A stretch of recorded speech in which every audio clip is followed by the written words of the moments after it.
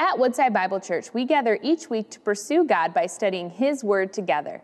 Today, we invite you to look deeper into 1 Peter, tuning into our current series, Unshakable, Steadfast Hope in an Unpredictable World. Join us as we allow God's Word to shape us and renew our hope with the brilliant truth of the gospel. Where have you placed your hope? You know, when the teaching team put together this study of 1 Peter, it was about a year ago. And we were kind of anticipating what this season would be like as we got a chance to teach it. Now, a couple things we anticipated. The first thing we anticipated is that we would be on the eve of another presidential election. We kind of knew that that was coming. And as I stand here today, we are 37 days away from another election. And then we also anticipated, and this was kind of disrupted a little bit, that this would also be in the middle of college football season. And if we had the normal schedule, we'd be about a week or two away from the big MSU U of M game. Now, why is that important? It's important because it's a reminder of two places where we typically put our hope. Now, some of us who are sports fans have this strange affliction where we put too much of our hope in our team's outcomes. How many struggle with that just like me? I'm going to give you a little bit of insight into the life of Chris Brooks. I seriously struggled during college football season. As a matter of fact, I have to sometimes abstain from watching the game so I won't be emotionally distracted on Sunday morning. Now, what I typically will do is call my dad to get the outcome of the score, and that will tell me if I need to make a next call, which is to my therapist. And sometimes I have to make both, right?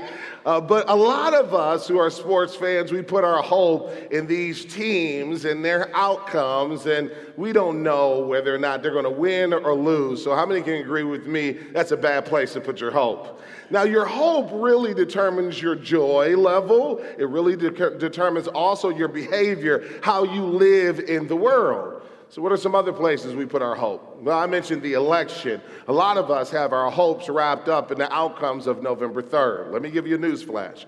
The news flash is this. You don't know and I don't know what the outcome of November 3rd is. What this year has taught us, what this life has taught us is that this world is highly unpredictable. So don't try to be a prognosticator. But there's another news flash, and that is in some ways it matters not what the outcome is. If you're not careful, what this world will make you think is that the election results will determine whether or not God's plan is going to be alive and well for our country.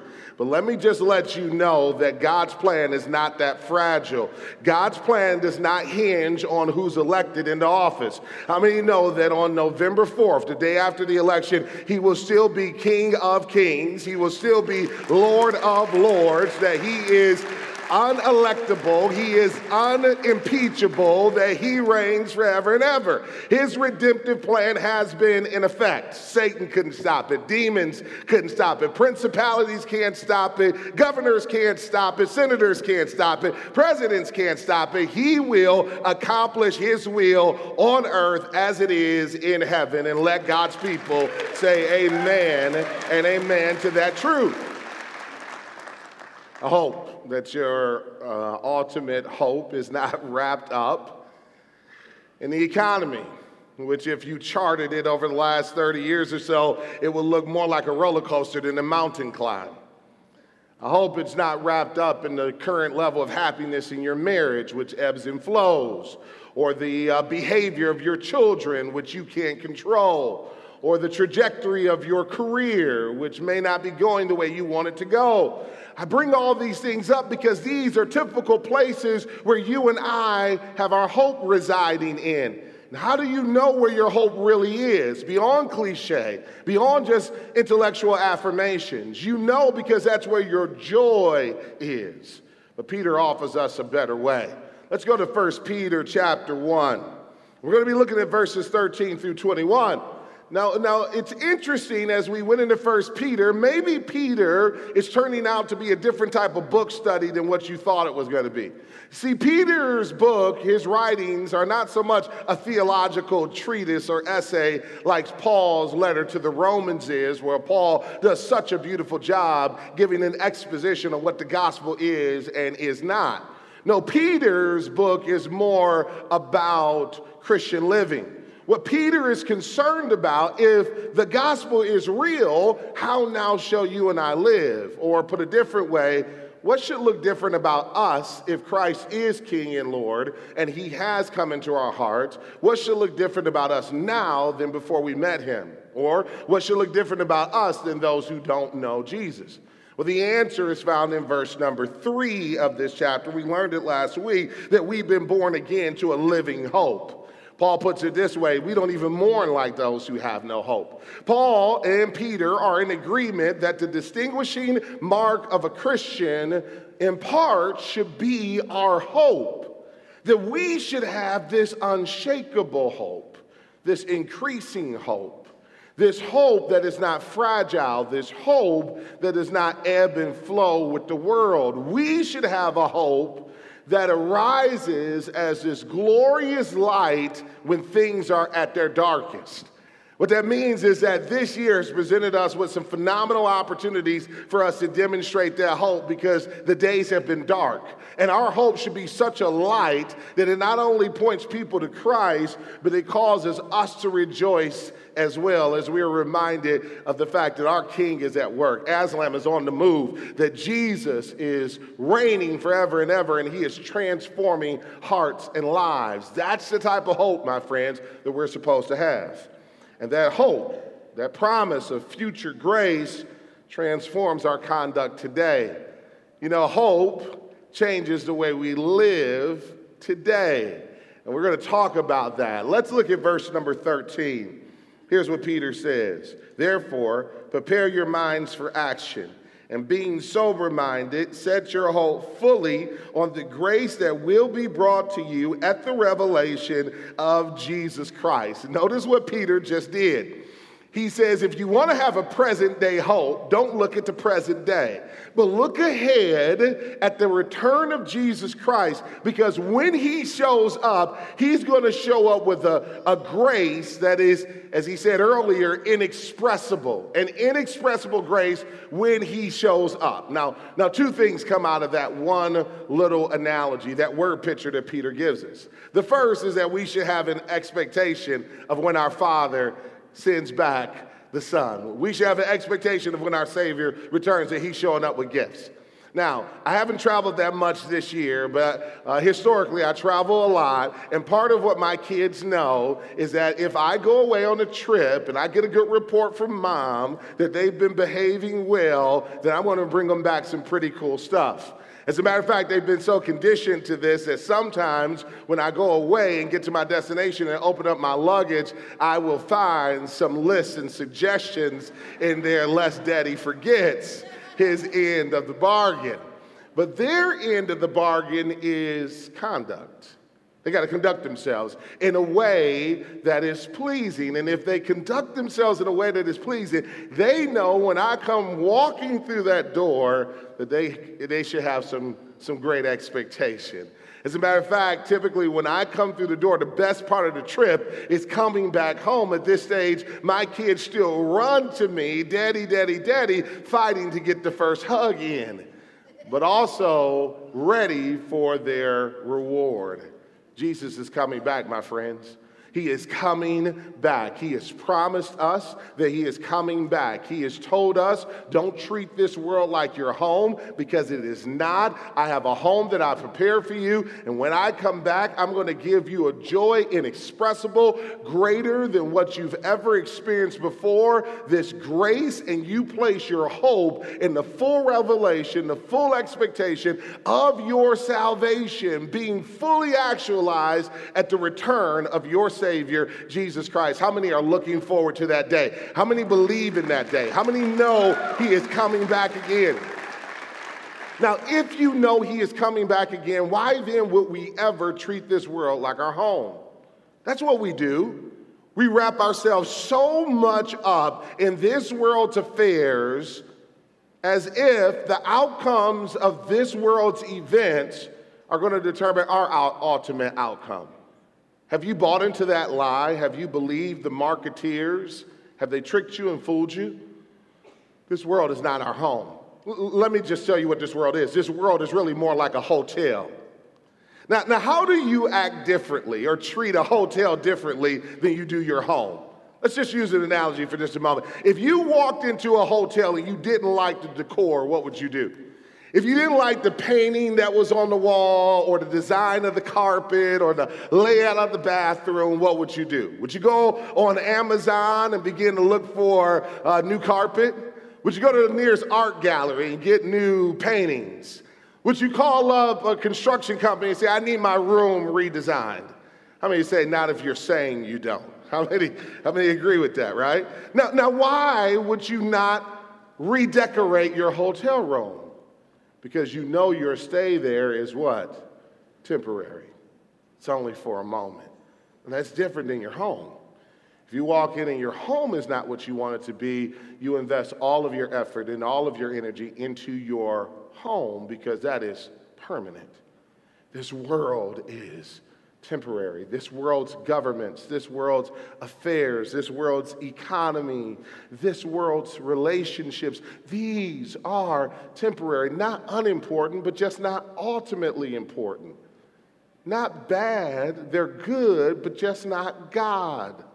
And when we elevate what is good to the status of God, we are taking a hotel room and treating it like it's our home. My friends, the world we live in is temporary. Treat it as such, and don't place your ultimate hopes in something that is so changing, so fragile. Put your hope in something that is bedrock, unchanging, always reliable, and there's only one who carries with him that type of confidence, and his name is Jesus. Well, I need to say that again because this part of the room responded, you guys didn't. His name is Jesus. Every morning when you wake up and cut on the news, you point back at the newscaster and say, I'm sorry, my hope is not in you. When you check out the stock market, remind yourself, my hope doesn't lie there. I know it's not easy. In particular, when you're nearing retirement or have expectations, but you better have your hope in something that is not fleeting. And for Peter, his recommendation is put your hope fully, notice the word fully on the grace that will be brought to you at the revelation of Jesus Christ. Then he goes on to make this point, that if God is your Father, be holy. If God is your Father, be holy. Look at what he says, verse number 14. As obedient children, do not be conformed to the passions of your former ignorance. But as he who called you is holy, you also be holy in all your conduct, since it is written, you shall be holy, for I am holy. And if you call on him as Father, who judges impartially according to each one's deeds, conduct yourselves with fear throughout the time of your exile. Again, you're exiles here. You're only passing through. You are sojourners. But your hope determines your conduct. And if your hope is in him, conduct yourself like him. Ladies, let me give you a secret. One of the things that every papa, every dad wants to hear is that your children look just like you. Now, my prayer is that my boys will look like me. I want my girls to look like their mama. She's much prettier than I am. But the fact of the matter is that fathers want their kids to reflect them, to look like them. Well, in large part, so does our Heavenly Father. He wants us to look like him. And how do you look like him? It is in your conduct. It is in your holiness. Now, this is a word that we have misunderstood.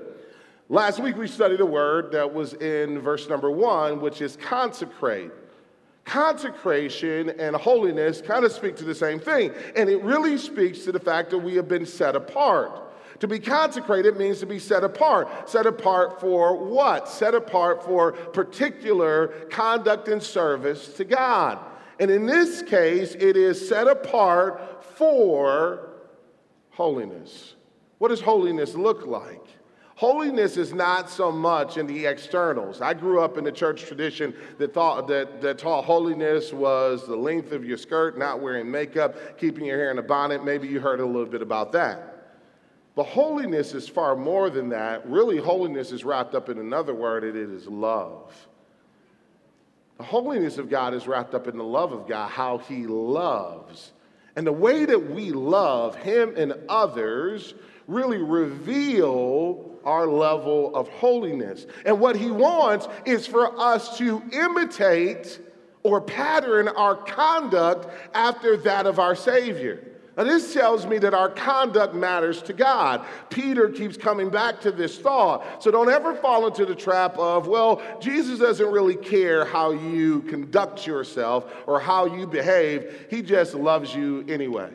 Well, he does care how you conduct yourself. His love, yes, is unbreakable, but he does care how we conduct ourselves. And what the Father wants is for us to pattern ourselves after the behavior of the Son. You see, Jesus is, yes, our Savior, yes, our Lord, yes, he is our sovereign, but he is also our example. He's our model. So the more we study the gospel, the more we should begin to pattern our lives after him, in particular in the way that he loved. Now, how did Jesus love? So much different than the world.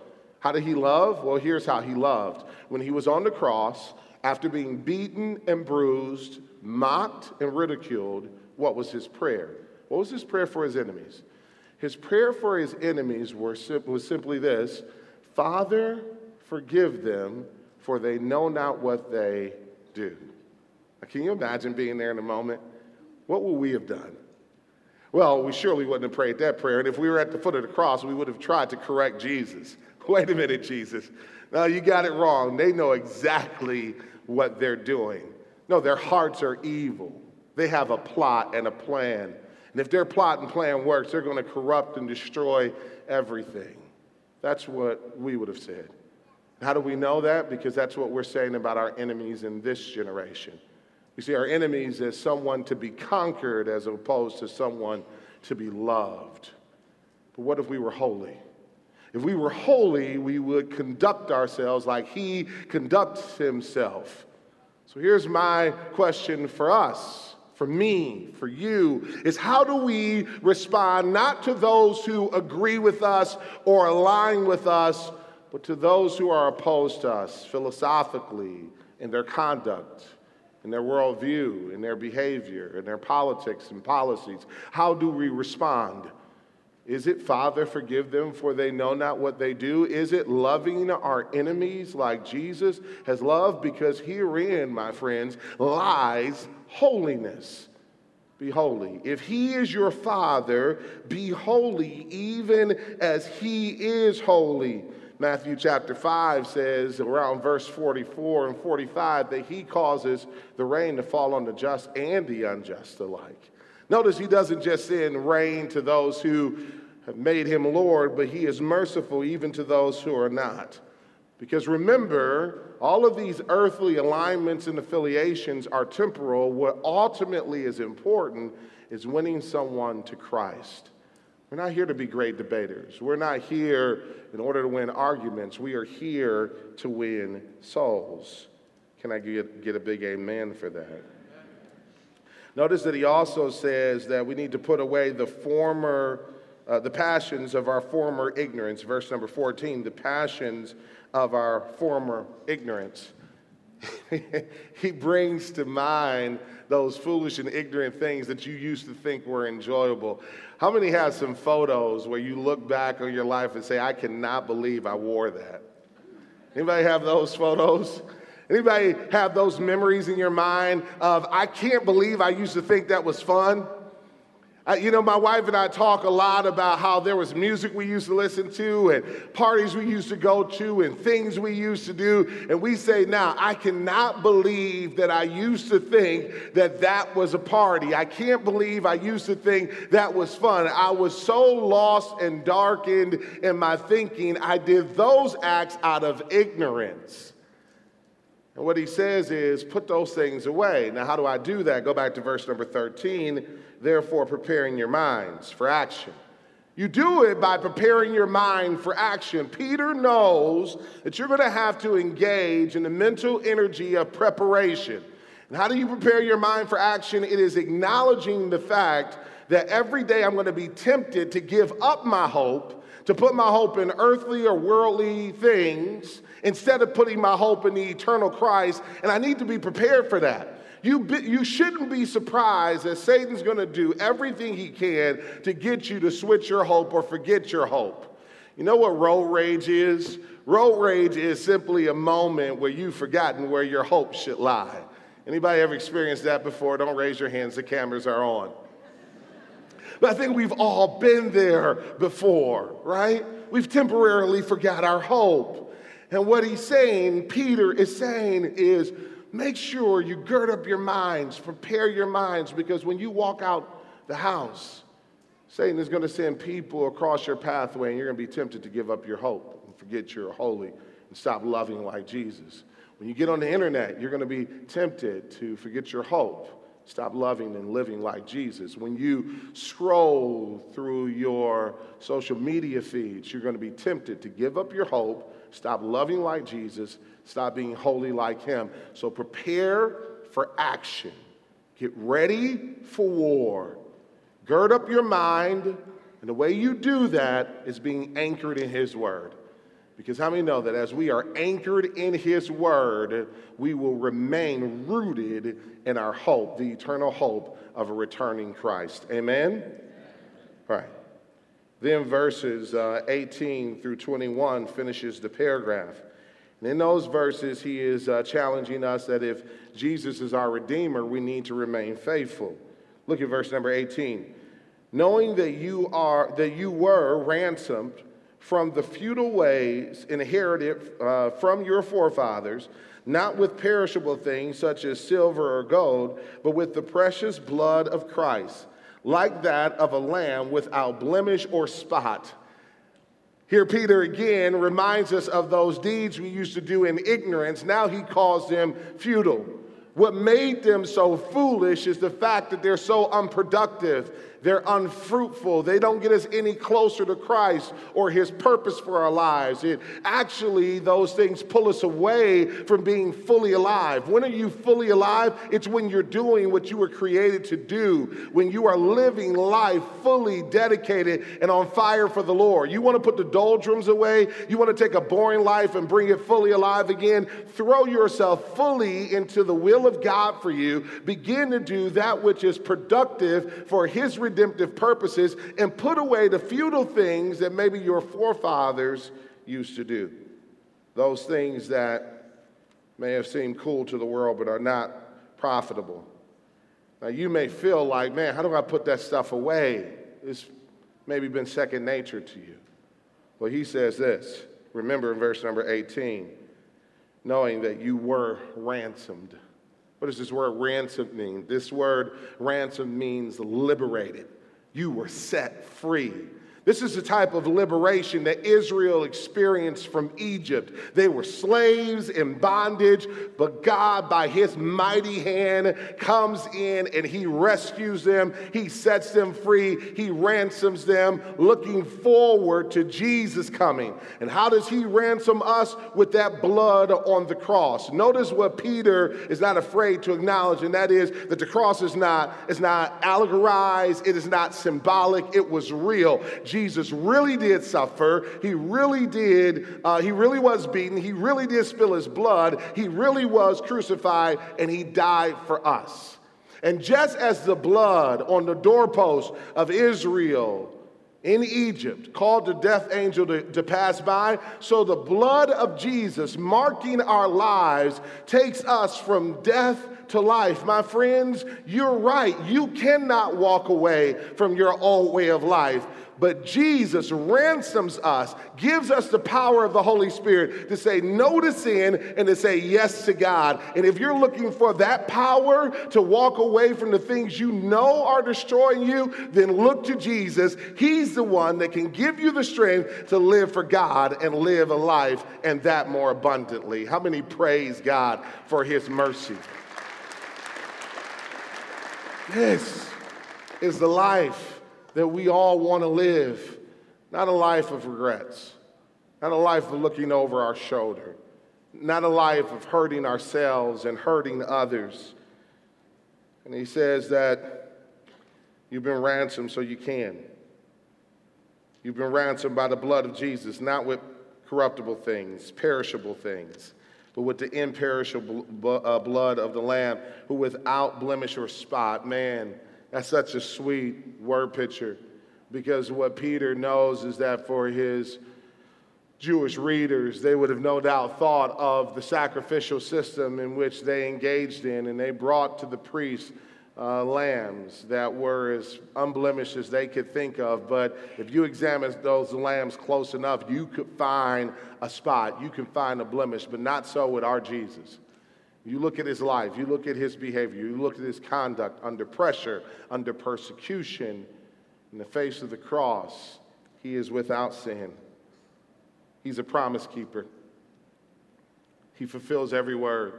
He will never leave us or forsake us.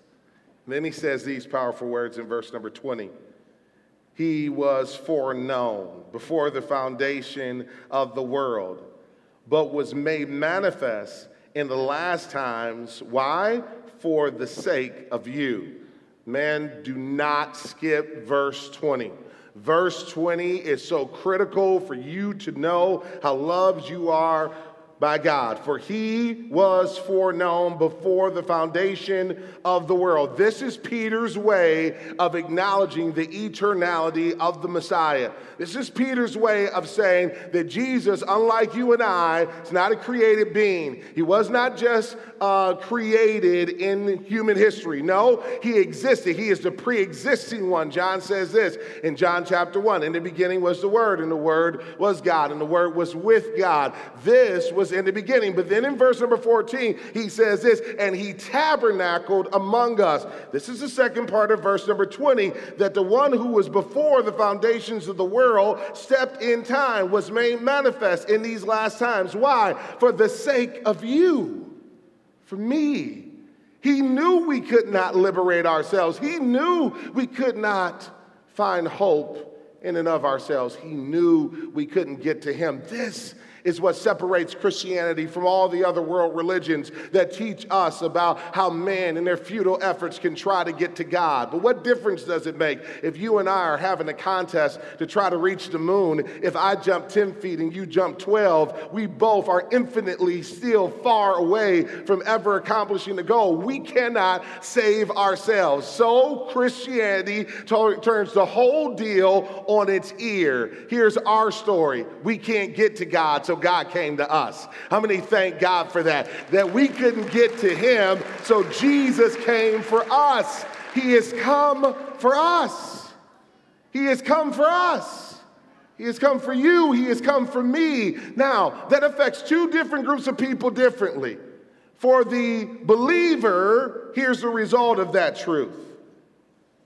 Who through him are believers in God, who raised him from the dead and gave him glory, so that your faith and hope are in God.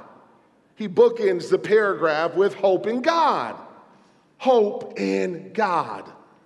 If you're a believer, your hope is in God, not in your sports team. If you're a believer, your hope is in God, not the economy. If you're a believer, your hope is in God, ultimately, not the behavior of your children, though you hope they behave well. If you're a believer, your ultimate hope is in God, not the trajectory of your career. If you're a believer, your hope is in God, not the outcome of elections. If you're a believer, your hope is in God, not the current state of happiness in your marriage. Your hope is in him who is eternal, unshakable, unmovable, always trustworthy. Hope in God. Hope in God. So that you can have a joy like none other. Hope in God. So that you can have a love like Christ. Hope in God. So that when the world is dark, when the roller coaster ride gets a little bit choppy, when you're wondering, which way is this going to go? You can still rise and face the day because your hope is in him. Be faithful to that hope. Don't give that hope away. But if you're not a believer yet, it should cause you to say, I want that. I need that. Maybe you've been disappointed by this world's systems. Maybe this week it's just been a painful reminder of the fact that you can't trust this world.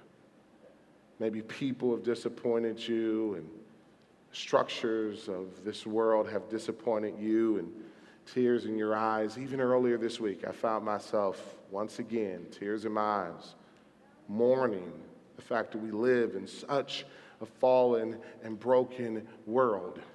And I would have been devastated this week. I would have been totally devastated this week if all of my hope was wrapped up in this world. But you know what took me from tears of sadness to songs of rejoicing? It was the fact that I know that whatever this world can't give me, I got a Savior that is coming back. And when he comes back, he will bring a grace that is inexpressible, the world can't rob me of. The fact is my hope is in him, so my joy is full. Everybody stand to your feet today all over this church. How many praise God for the hope we have in Jesus? No. How many praise God for the hope we have in Jesus? How many are grateful for the hope we have in him? Folks, we're not at a tennis match. You don't have to be quiet in here. We're not at a golf tournament. You can shout hallelujah. You can say thank you, Jesus. You can give him praise for keeping you. Maybe you don't have a job. You can still have hope. Maybe that boyfriend, girlfriend didn't work out. You still have hope. Maybe kids aren't acting the way you want them to. You still have hope. Why? Because he is still on the throne. And he will work all things out for his glory and for our good. Our trust in him is not wasted. His promises will not be broken. He is a promise keeper. And maybe you're in here today and you need to give your life to Jesus. Let me give to you the greatest invitation one friend can give to another. After we're done singing, run to the front of this church. There'll be people here to pray with you. Wrap their arms around you. And I promise you, he will give you the power to walk away from the foolish things of the past and walk into new life. Let's pray. Father, we look to you for our hope. We trust in you. You are our everything. Help us to love like you, to live like you. Help us to be holy as you are holy. Help us to have a hope that is unbroken. In Jesus' mighty and matchless name, we look forward to the future because we know there is so much more that is to come. And because of that, we shout hallelujah, amen, and amen. And all God's people said, amen. Come on and give God praise today.